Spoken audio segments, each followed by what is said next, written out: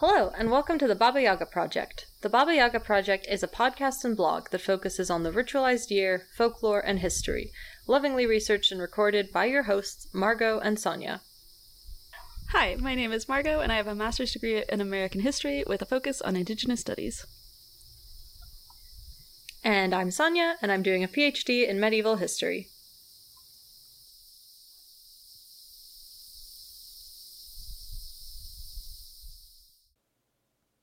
So, welcome to Baba Yaga!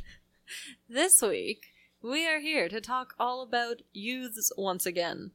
We've talked about a general coming of age. We've talked about misbehaving, wayward, rebel without a cause, young adults.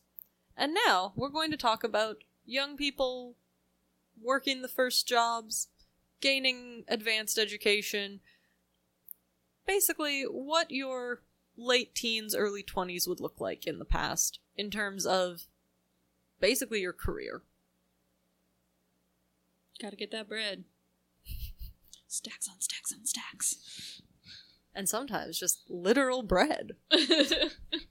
Alright, so I think as per usual, I'm going to start it off with my, most of the things I'm drawing from this week are going to be from the medieval and early modern period. Yep.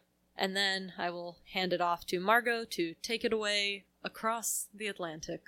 Across the sea.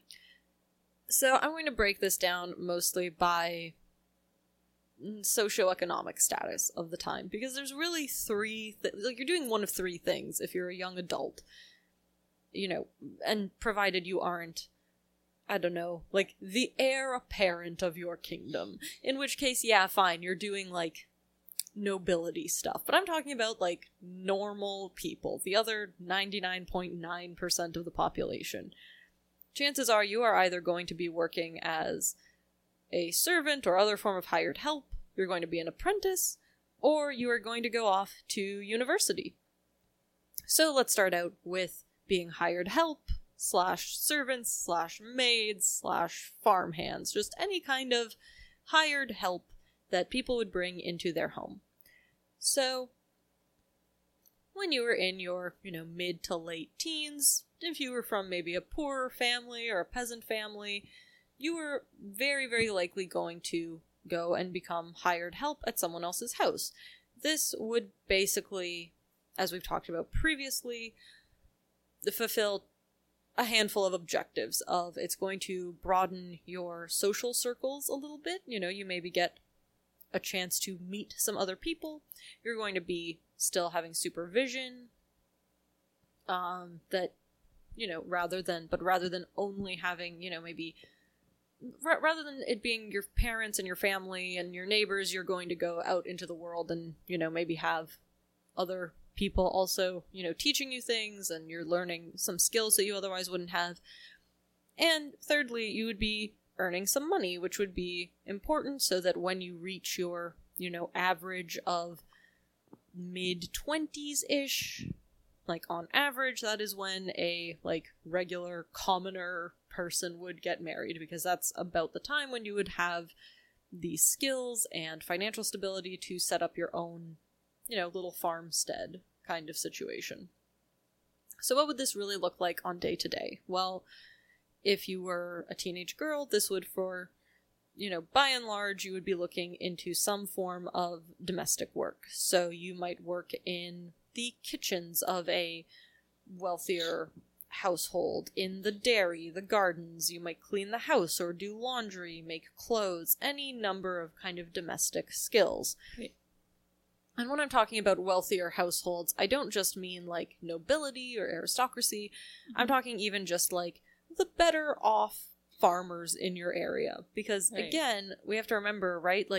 If you are, running a sizable farm, and you are the married woman of the house who is running this, you don't have a vacuum or an oven or a dishwasher.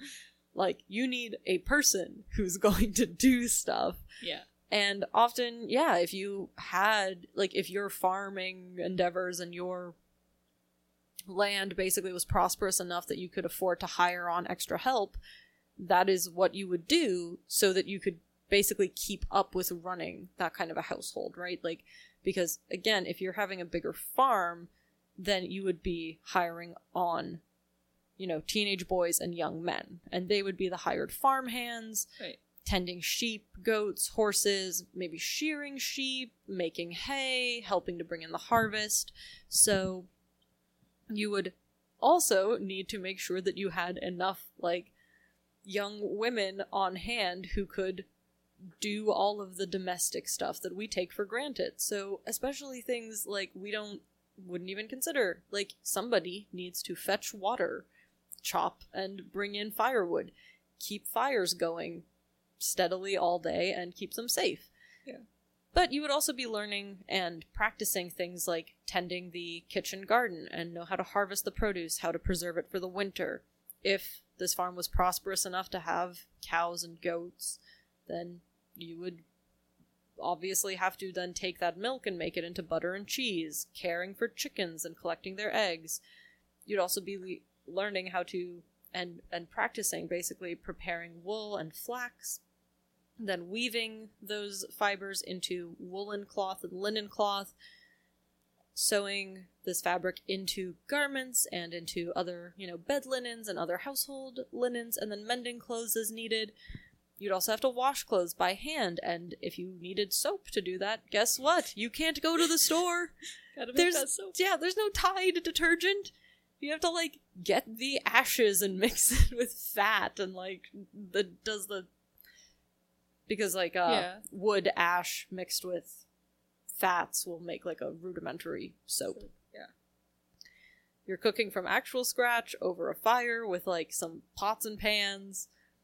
You're doing a lot of sweeping, like a lot of scrubbing floors and scrubbing down window panes and that kind of thing to try to keep it sort of semi-cleanly in there. Yeah. And last but not least, you'd be looking at things like how to brew home brews, so beers, ales, maybe some like dandelion wines, probably not grape wine, unless you are from a grape growing region, but the point is you needed this as an important source of both potable drinking beverage and as a way to preserve food and provide extra calories.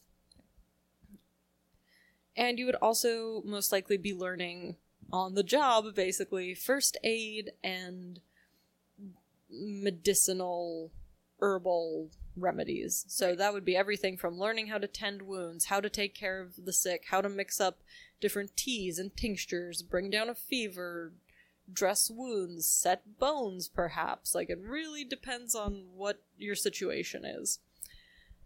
And again, if you were... So the whole point of this is that you are both earning money, but also if you are, you know, a young woman, this is getting you prepared to be able to, you know, be the woman of the house in your future married life and married home life. And, you know, it was the same for young men. If you were hired help on a farm, chances are you would grow up to eventually have your own little cottage and plot of land, and you would farm that. So there's, as we see, obviously a lot of work to be done before the advent of labor-saving devices, when the closest thing to a labor-saving device was, like, you maybe have a mule or a donkey that can, like, carry some stuff for you. You have a horse, maybe some oxen, but, like, you know, exactly. You're really, there's not much in the way of, like, luxuries in that sense. The new plow that allows you to, like, turn easily. Oh. Do we want to talk about the heavy-wheeled plow? Yeah, that one. The 13th century invention that revolutionized everything. But seriously, around the year 1200, they came up with the idea that, hey, instead of having these, like, plows that kind of barely scratch the surface, we're gonna make plows that are super heavy and can, like, churn that soil. Yeah. Which means you can get way better crop yields. And basically from about the year, I want to say, like, from when that comes on the scene around, I want to say 1150, 1200. I don't know. sometime around there. Basically, like I know anything about the Middle Ages. I mean, you're the one who brought up the heavy plow. One of my favorite inventions.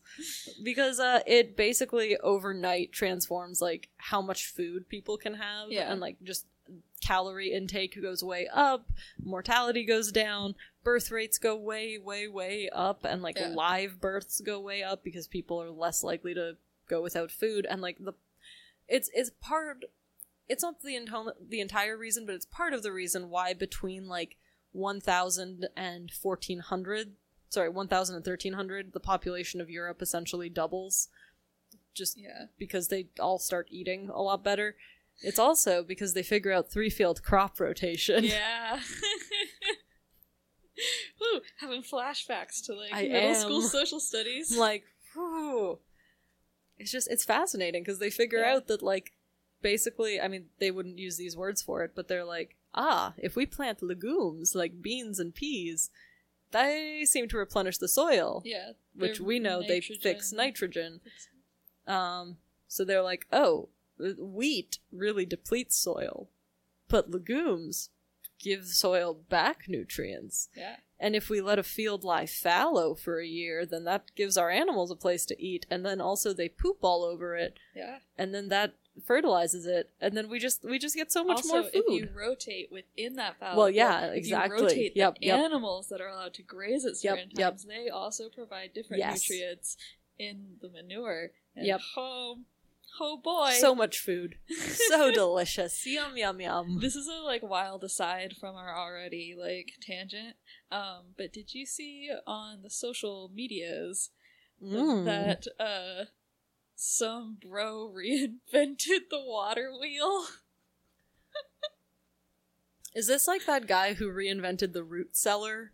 Who was like, you can put a fridge underground, and then, like, my great-grandparents, like, their ghosts are just coming back, like, having dug a hole in the ground to store all their fruits and vegetables, being like, am I a joke to you? Yeah, so there was this, like, post that I saw where, like, this technology blog was like, this guy has this, like, revolutionary way to harness hydropower where you don't have to create a dam, and it's a spinning wheel that's then hooked up to, like, a generator, right? So, like, it's hydropower coming from it's a water wheel, and then a bunch of, like, medievalists got on it and were pointing out that they didn't have a channel to appropriately, like, divert the water to the wheel to increase the water pressure, to increase the amount of energy that the water wheel gets when it's turning. So it's just like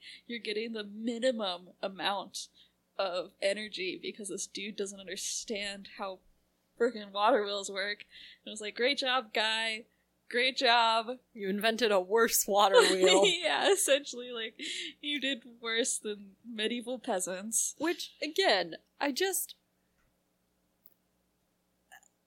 again, people back in the day weren't stupid. Like, no, and that's we not tend what I'm to saying, think, but but I'm just saying, like, I think that's my whole thing, though, is that, like, we tend to think, like, yes, like, we can just, like, you know, we're always gonna just, like, keep going and, like, finding a better solution. It's like, sometimes you don't have to build a better mousetrap, my guy. Yeah. Like, sometimes someone did it. Yeah. Like, you stop just assuming that things that already exist are bad. The first guy who made the, like, water-powered mill, I'm like, dude, you're A+. Galaxy brain genius. But this guy, who had all of human history of water wheels, and then made a really shitty one, and tried to pass it off as, like, new green technology, is just radically disappointing, because it's like, that you had all of human history plus supercomputers. Yeah.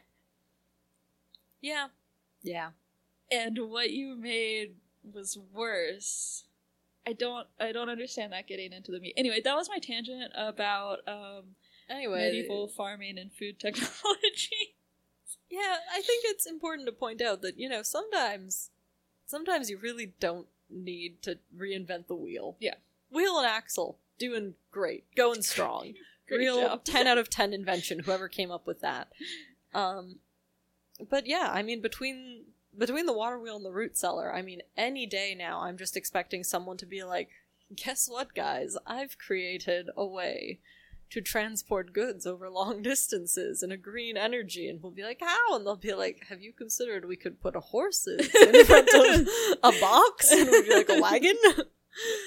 I'm really...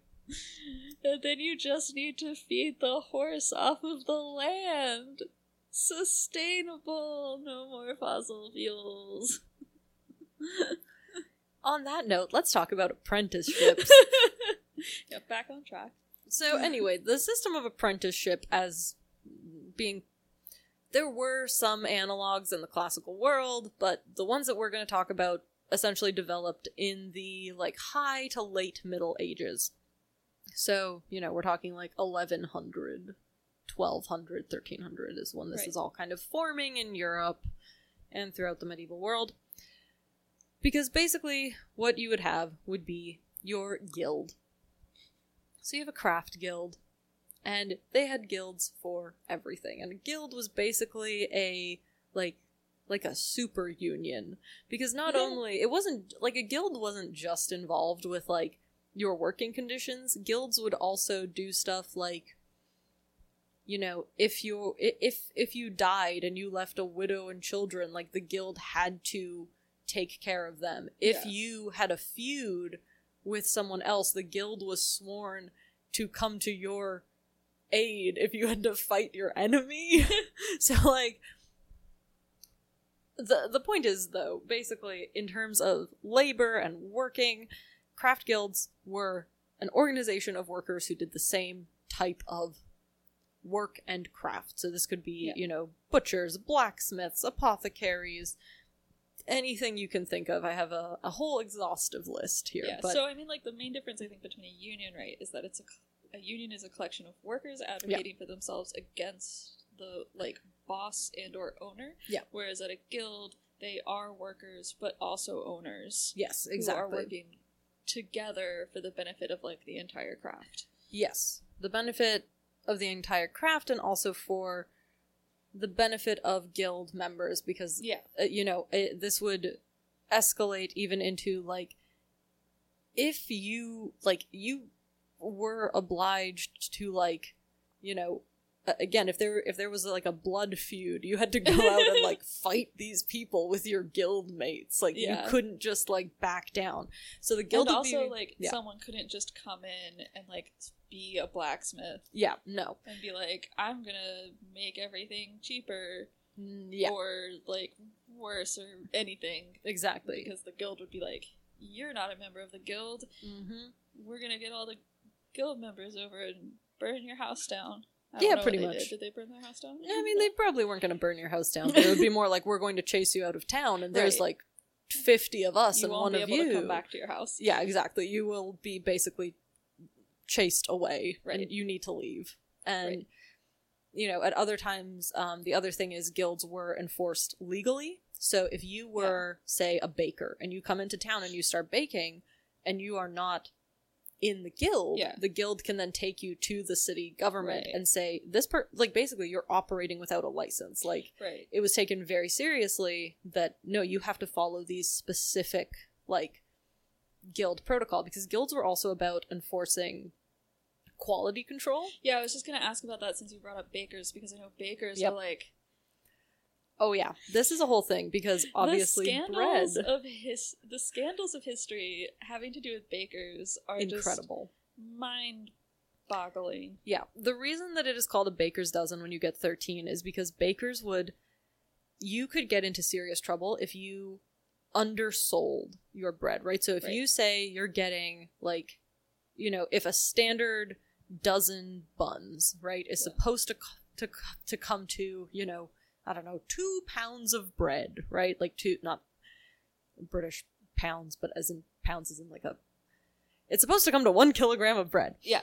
And it turns out that you sold something underweight, the guild and the city government could come after you. Like, you could be in the stocks where everyone will point and laugh at you. You could, like, face a lot of consequences. You could face fines. So it became custom that bakers, if someone asked for a dozen, would throw in an extra just to make sure. To avoid, because they're like, I am better off losing the, like I am better off losing a little bit of money on that than potentially being fined or being, like, publicly punished. Right. There was a lot of, like, because bread was such a staple food that, like, if you were overcharging for bread or if you were baking subpar bread, because sometimes, you know, bakers would try to fudge the weights of their bread by, like, putting in, you know, like, dirt or sand or, like, stuff that looked like flour once you baked it in, but wasn't actually flour, because flour's really expensive. Yes.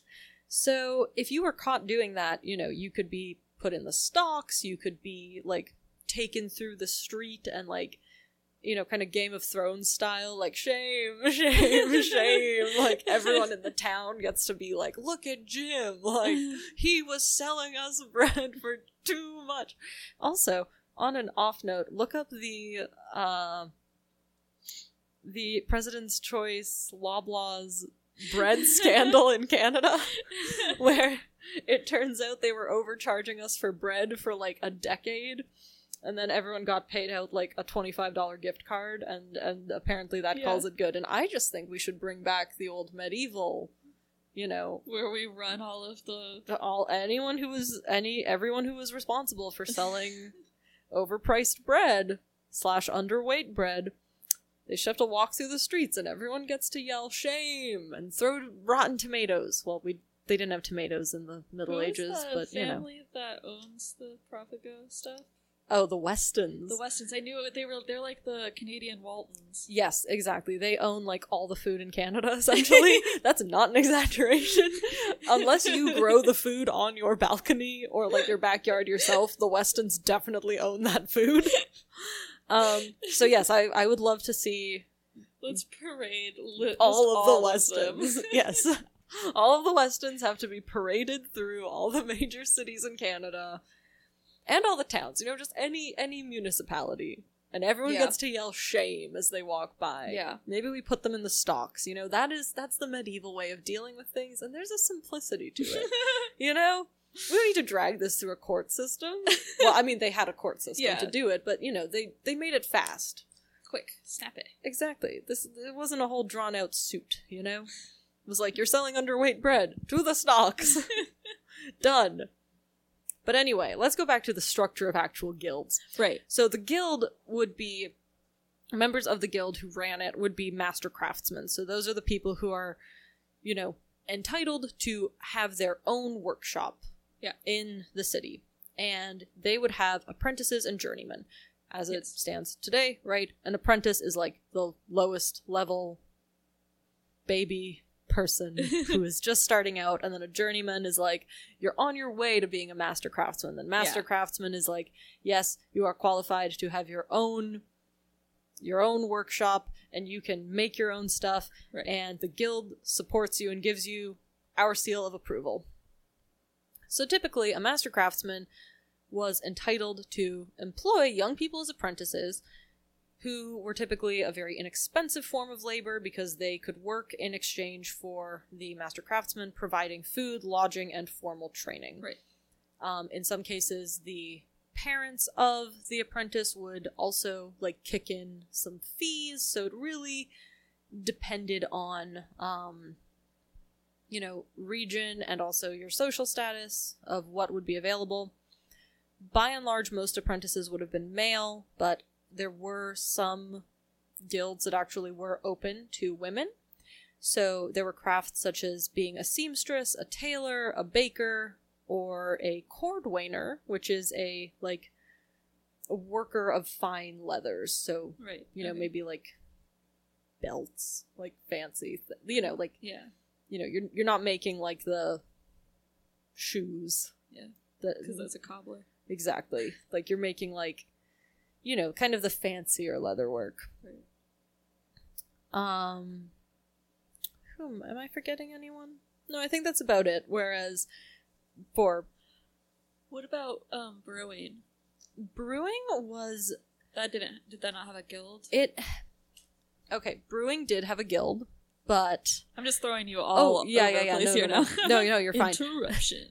Basically, brewing was like kind of a weird middle ground because there were a lot of the time women were the ones doing homebrew and often would sell their homebrew.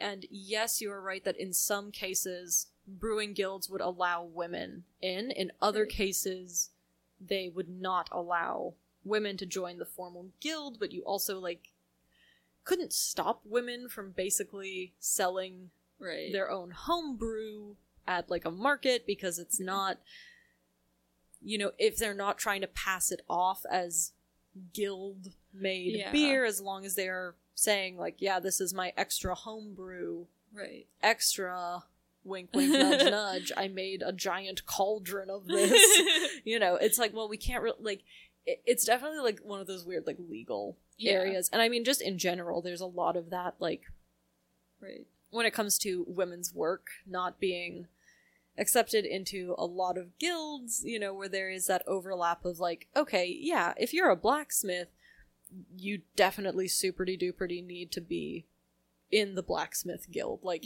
you know, you can't just be, like, blacksmithing on the side in my backyard.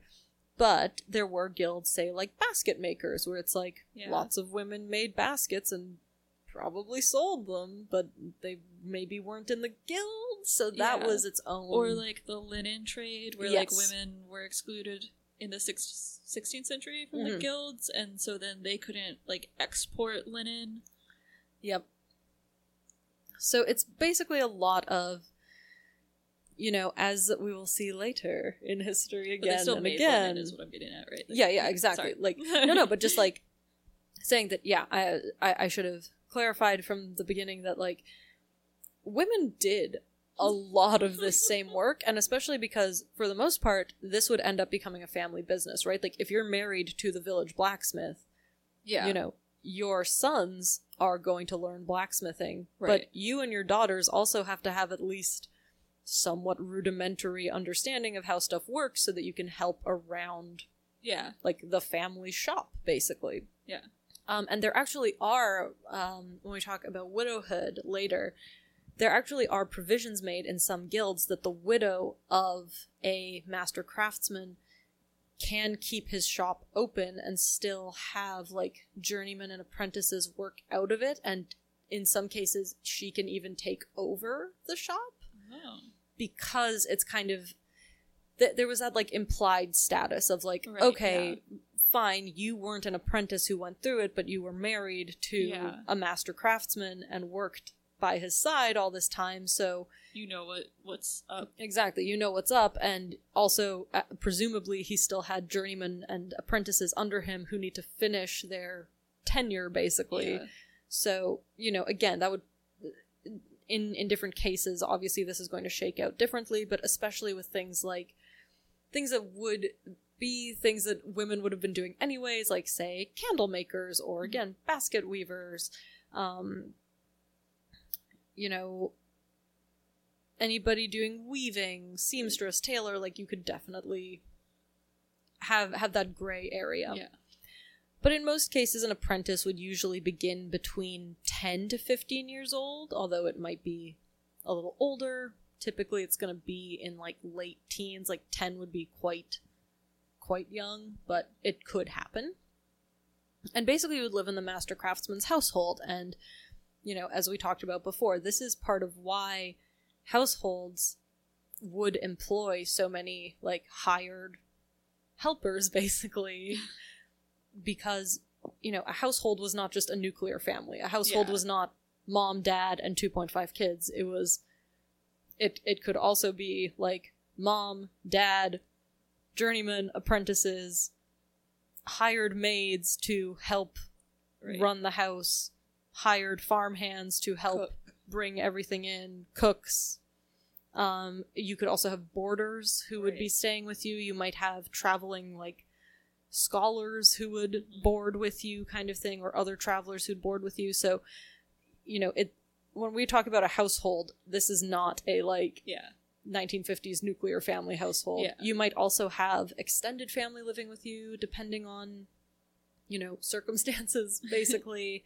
You know, you might have your unmarried sister come live with you, or your elderly mother. Like, these are families that are not necessarily all related by blood, basically. Nieces and nephews being, like, sent from house to house. Also, like, you know, orphaned children was pretty...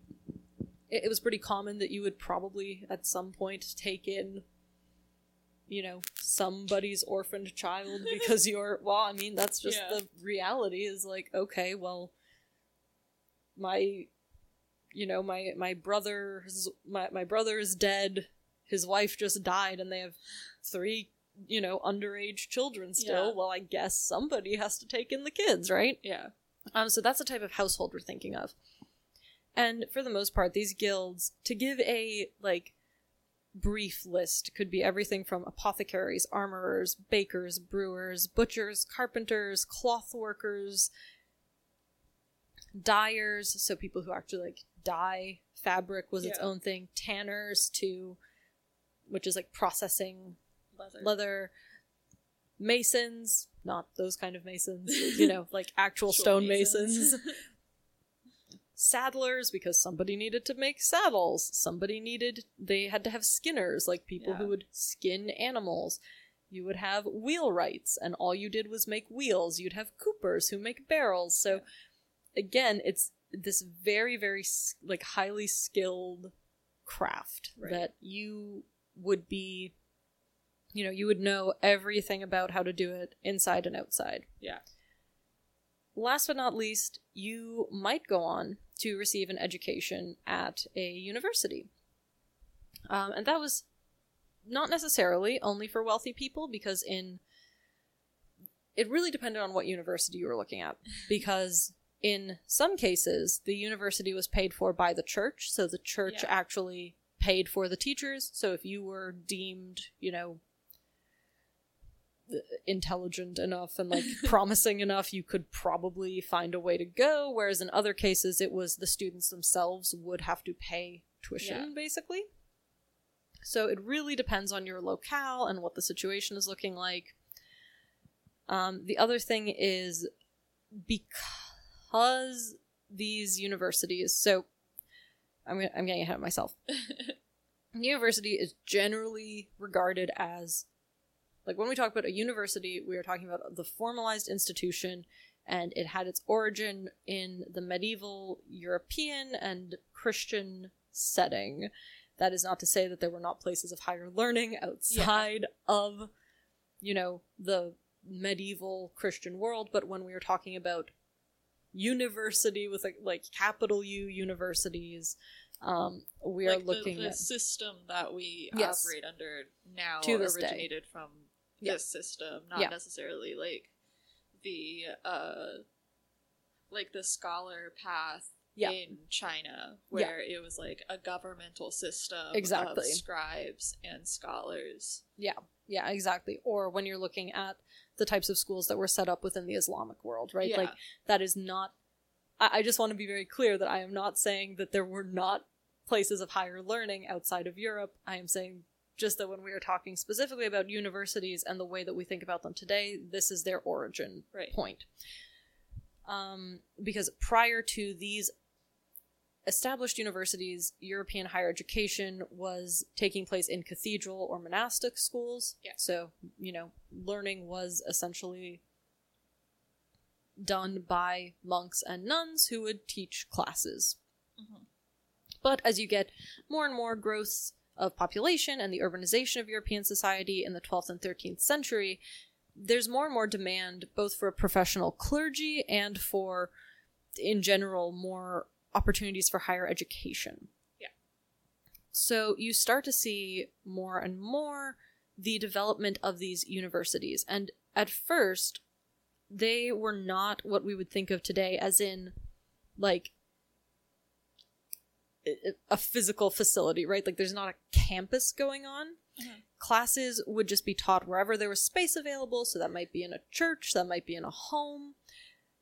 Yeah. Because university does not refer to the physical space, like, of buildings. It is the collection of individuals banded together as a universitas. So, like, the universal...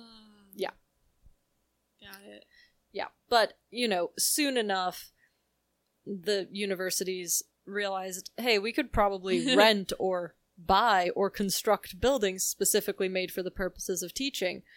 And it turns out if you just sit on that land for a long time, you can rent it out later and make a lot of money also.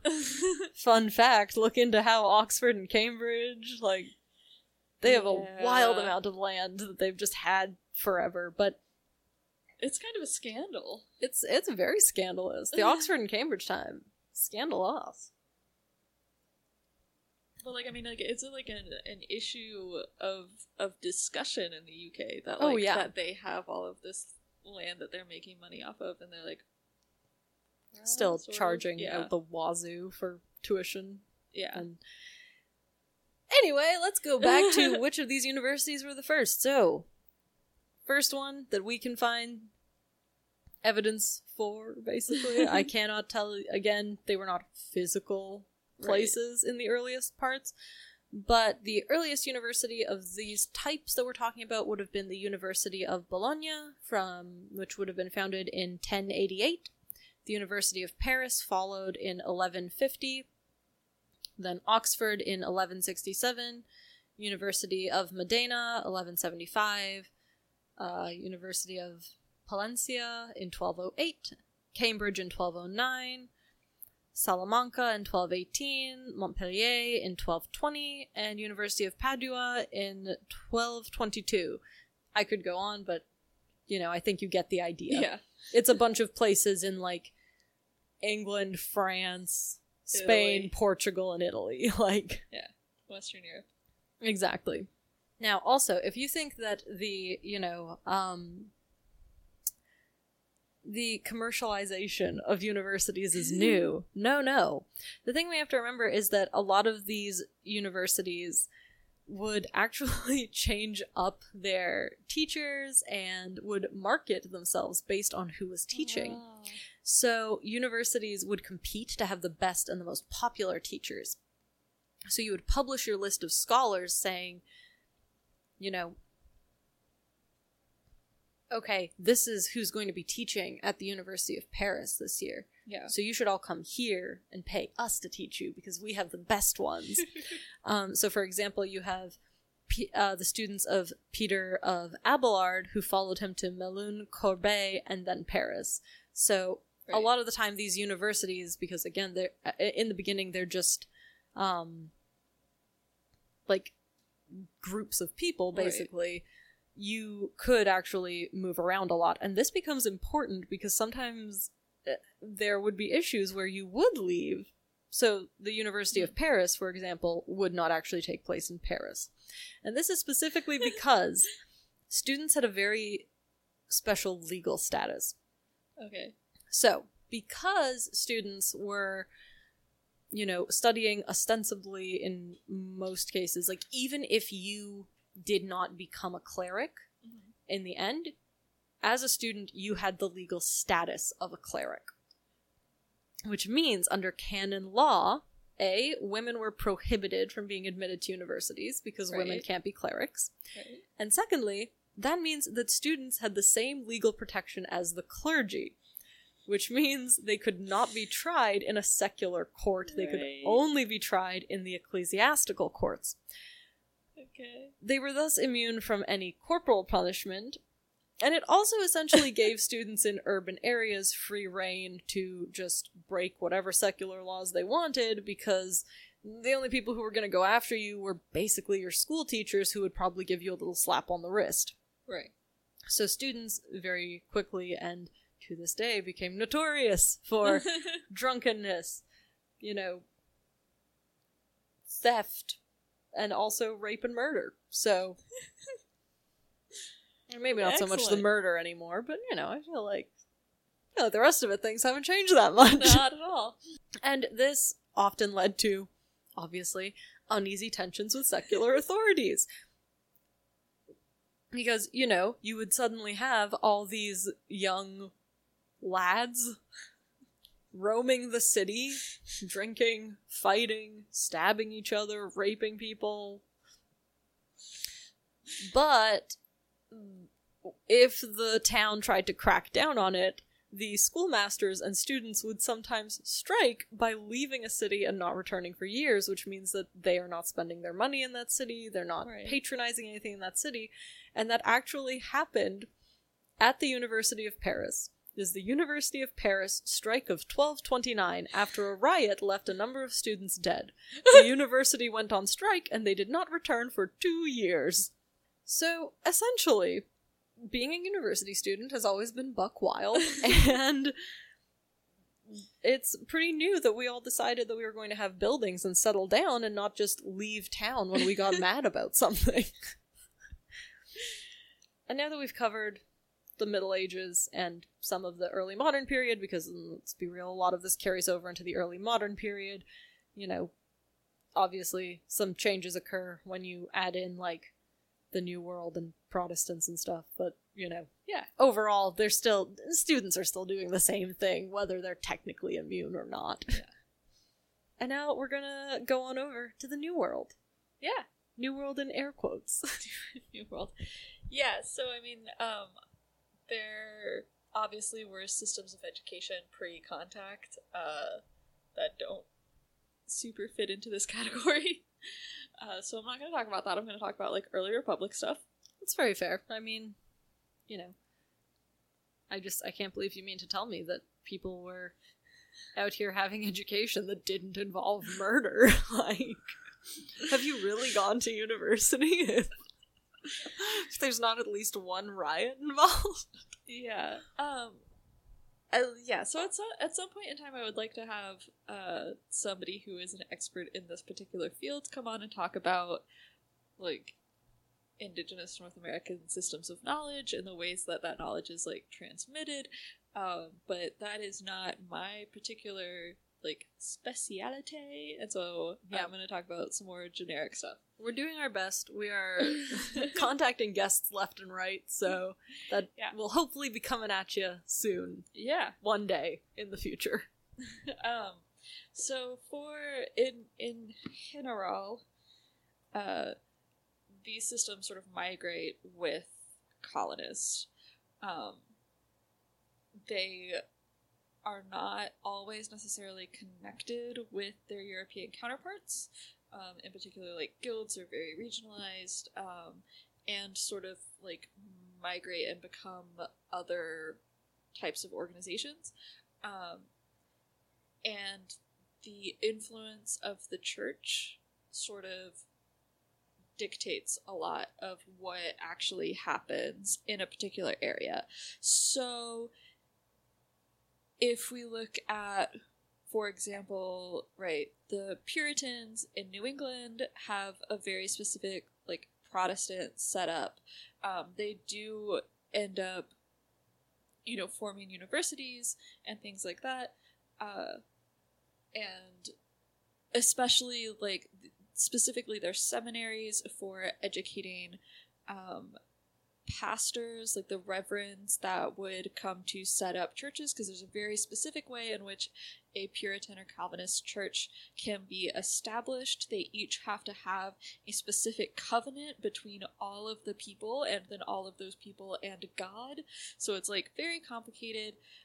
Everybody has to be what's called a visible saint. Puritans are wild. But that system, like, the day-to-day, if you were not going to become a reverend or pastor, or you weren't, you know, the second son of some sort of merchant, you were not likely to be going to get one of these educations. That's very different, you know, a few miles north in Quebec, where you have the influence of the Catholic Church, which throughout the late 18th and 19th century really dedicates itself to education. A large portion of the Catholic orders that come to Quebec are Jesuits. Jesuits just love learning. They can be real assholes, but they just love learning. They just want to watch the world learn. Oh my god, stop. So there's a lot of universities and seminaries set up in Quebec as well, specifically in the French language, and also very focused on a Catholic education. In the 19th century, especially, the universities become places where the like elite and owning class of French Quebecers gain legitimacy after Quebec has like at that point for like what is it 270 years or something been a colony of Great Britain. They gain sort of legitimacy and can form a like French government. So from these universities, the church gets really anxious about it at one point in time when there's like so many of the young men who come to be educated in these universities decide to go into politics or law or these like more profitable professions where they can really make a name for themselves on a larger Canadian stage. Because they're like, we're not gonna have enough priests. We're not gonna have enough priests to like make everybody super Catholic. They're all becoming like politicians. You think you have not enough priests then? Let's not get started on that. Yeah, so there was just a ludicrous number of priests, to clarify that for anyone who doesn't know any Quebec history. Yeah, just, there like, was a lot of so many priests. Like every third guy priest. Yeah, maybe not that much, but you know what I mean. But yeah, this is where you get like the generation of the like Quebec patriots who try multiple times to like create the nation of Quebec as something that's separate from Canada.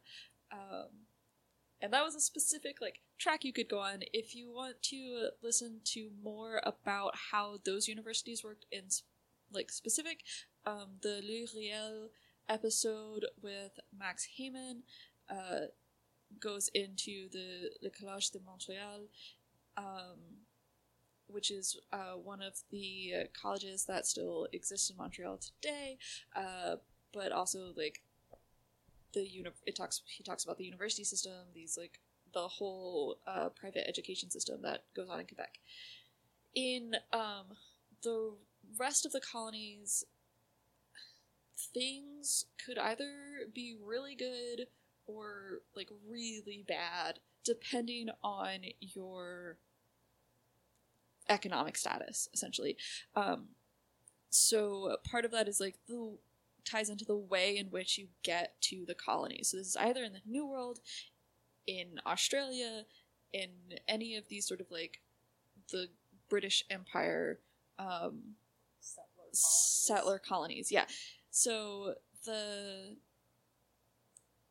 there are like specific like governmental officials who are sent, oftentimes with their families, to colonies to like establish a society and like be rich people, and they're the ones who, you know, like, or you are like Puritans who decide that the English radical Protestants just aren't radical enough, and so you go to the Netherlands and they're just doing Dutch stuff and you don't want to do that, so you come to America so that you can set up your own little space. So there's like those people who have money, they have enough money to establish themselves, and they have enough money to set up universities, and they have enough money to bring over educated Europeans. There's another section of people who do not have that. So if you are a European person looking for a life outside of Europe, right, you don't know what to do in England. There's multiple sort of like economic crises that happen in Europe in this like early modern period that leave a lot of people with, we've talked about this before. Which episode is it? Where we talk about like enclosures and... I think that's the private property one. Okay. I think that's literally like episode 2 or 3. But like throughout the 16th and 17th century, there's a lot of issues and plagues and all sorts of stuff that lead people to being like, I will literally brave the ocean to find something else, right? And if you're willing to do that, it's like you're already in like a really bad situation, and so you're willing to take on this other really bad situation, and that other really bad situation is indentured servitude. Yeah, like your options are, well, my entire family has been kicked out of our home and driven off our land because the rich person in the area wants to enclose it and just raise sheep, because that's more profitable than having a bunch of peasants. So now I'm a beggar on the streets of London, and I'm definitely going to die of plague. So I guess indentured servitude, by comparison, you're like, well, I might not die a horrible death this way, maybe? Yeah, or I am, the third son of an urban worker. I can't get an apprenticeship. There is nothing for me here, right? I've already, we already live in the urban center. Going to the country is not going to help. Like, I need to get to a different place where perhaps I could learn a trade, and do something, right? So at that point, there are two ways that you can get to America. You can go to a ship captain, and essentially sell yourself to the ship captain in order to gain passage on their ship, and then what the ship captain... Essentially, you sell yourself for a number of years to the ship captain to cover the cost of your, 2.5-month journey across the ocean. Yeah. So your room and board and often clothing for that period of time as you're crossing the ocean. And then when you arrive in the Americas, because this would also include Caribbean islands, Central America, anywhere where there's like sugar plantations, or tobacco plantations, anything like that. Anywhere in the quote-unquote New World, basically. They would then auction off those years to somebody who needed you to work. And that person would not pay you, they would pay the ship captain, and then you worked for, normally it was 7 to 10 years for this person, under whatever conditions it is they decided you were in. Yeah, they agreed with the ship captain, and there's like no oversight of this. And so then the other option is essentially the opposite of that, which is called a redemptioner, where you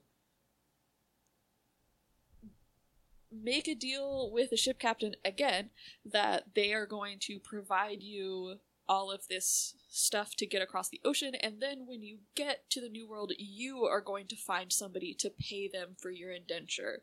And you normally have a period of like 2 to 3 weeks in which to do that.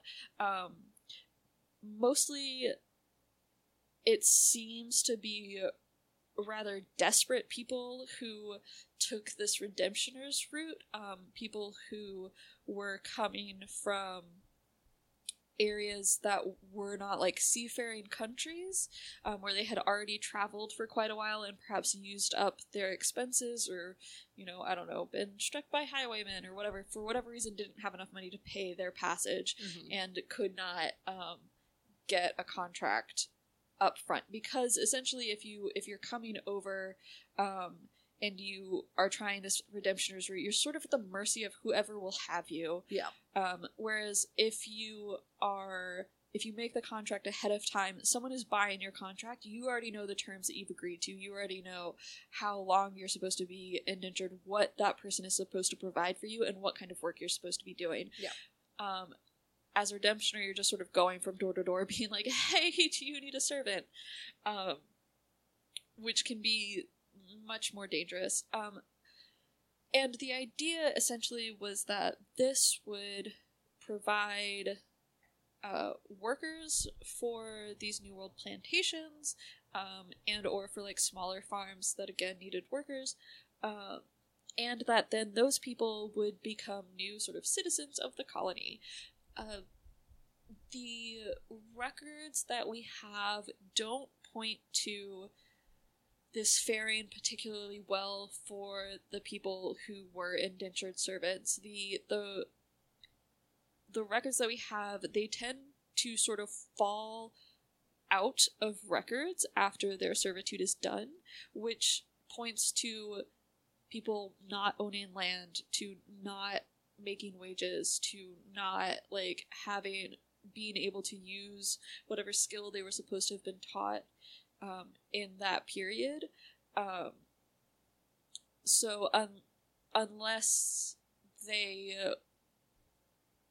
were, moved west into the Appalachians and somehow were not like documented as getting a land grant or something like that, or were included on somebody else's land grant, falling out of documents completely is not like a great thing. It doesn't point to like being super successful. And by super successful we mean like living, just like being alive and being around to be on a record somewhere. Yeah. So like obviously like a lot of people aren't documented, but for a person who has been documented to then no longer be documented, to be living in an area that is urbanized and educated enough to be keeping records, for you to fall out of the records generally does not bode well. There was a lot of movement west toward the Appalachians, which could point to, because a majority of these indentured servants were young men, could point to people moving out to do fur trapping or just moving into places they weren't supposed to be. We talk about this in the private property episode about white settlers moving into lands that the colonial governments had formally agreed with indigenous nations that white settlers would not live on. Some of these people might be those folks, but generally it's like you sort of just end up with no skills in a country where you don't have any supports and no money, because you're not making any money in the term where you're an indentured servant. There's one more way in which you could be an indentured servant that makes it to a colony, and that is as a criminal. The old penal colony. Yeah, so there are a few colonies that were set up specifically as penal colonies. So this would be Australia. Australia is, I think, the largest one in terms of landmass, but Georgia as well was a penal colony originally, before they realized that it had like super dope soil, and then they started moving rich people there. But yeah, so what went on with that was certain crimes you could be transported. And being transported was like oftentimes, well, for the people that you interacted with in Europe, it was your death sentence, because there was no way you were never going back. You were coming back, right? You were being moved at the government's expense and then being sold to someone for the term of your sentence to work for them in whatever conditions they wanted you to. And then afterwards, you had been transported, try and find a position somewhere, that's gonna go well. This was still a period of branding and stuff. It was not a great time. That's why if you watch anything about 18th century, early 19th century Australia, it's bananas. It's horrific. That's what happens when you just send a bunch of starving criminals to the middle of an island. And the thing is that criminality here, we're not talking about necessarily crimes that we would think of. Well, no, they are still criminalized in most of North America still, but it's things like vagrancy, and or prostitution, or bread. There's a lot of petty theft, subsistence theft, that where if you were caught enough times, you were transported. Yeah, I mean, basically, or if you pissed off the wrong person. Yeah, the penal colonies were really, we want to get rid of these poor people who are breaking the law because they are starving to death. Yeah, where it wouldn't be a good look to hang them. Yeah, it's really not a good look to be this woman who, basically had to be became a prostitute specifically because we gave her no other options in society. like, you're not going to hang someone for prostitution, but you are going to send them to Australia. Yeah, so, that was sort of how that was. So, if you were born to an established family already in North America, or you were, like, the son of a merchant somewhere in North America, especially in, like, New England or Quebec, you could often, like, go to university, get an education, do something where you would end up, like, secure. Yeah. If you were born in North America to landed parents, especially in the South, like, that was a dope situation. If you could grow tobacco or any of the fiber plants or corn, like, these are things that were exported, and that would be really great. And you could learn in the cities that popped up around, like, ports, along rivers, or connecting these, like, large agricultural areas. That was great because you could join guilds or what become unions, learn a trade, become an apprentice. That system still existed up until industrialization. Like, the guilds sort of, like, they become other organizations and, like, break down or whatever, and then you have, like, industrialization happens, and, like, those systems obviously overlap a lot, and it's very much more complicated than I'm talking about it now. We're gonna have a whole episode about that, though, so don't you worry. And as you get into the 19th century and industrialization takes over, right, you have, like, this school system, so you could become a teacher, or, you know, you could get an education, but in what we call early America, in the early Republic, in, like, early colonial period, if you were not granted land by the Queen and or clergy moving to America, if you were coming without the means in which to pay your own way and to set up house and shop when you arrived, things were not great. So what you're saying is where you ended up in life really depended on what class you happened to be born into. Wow, what a wild idea. Totally shocking. What a shocking situation Not at to all find in yourself connection in. to the modern contemporary world. Yeah, it was not great, and became progressively less great, I think. Especially as you get, like, it's just, like, Yeah. industrialization and the rapid urbanization really makes this, as we've talked about before, right? I always come back to 19th century was bad, guys. Oh, yeah. It was a bad time. Yeah. To be A person. Yeah.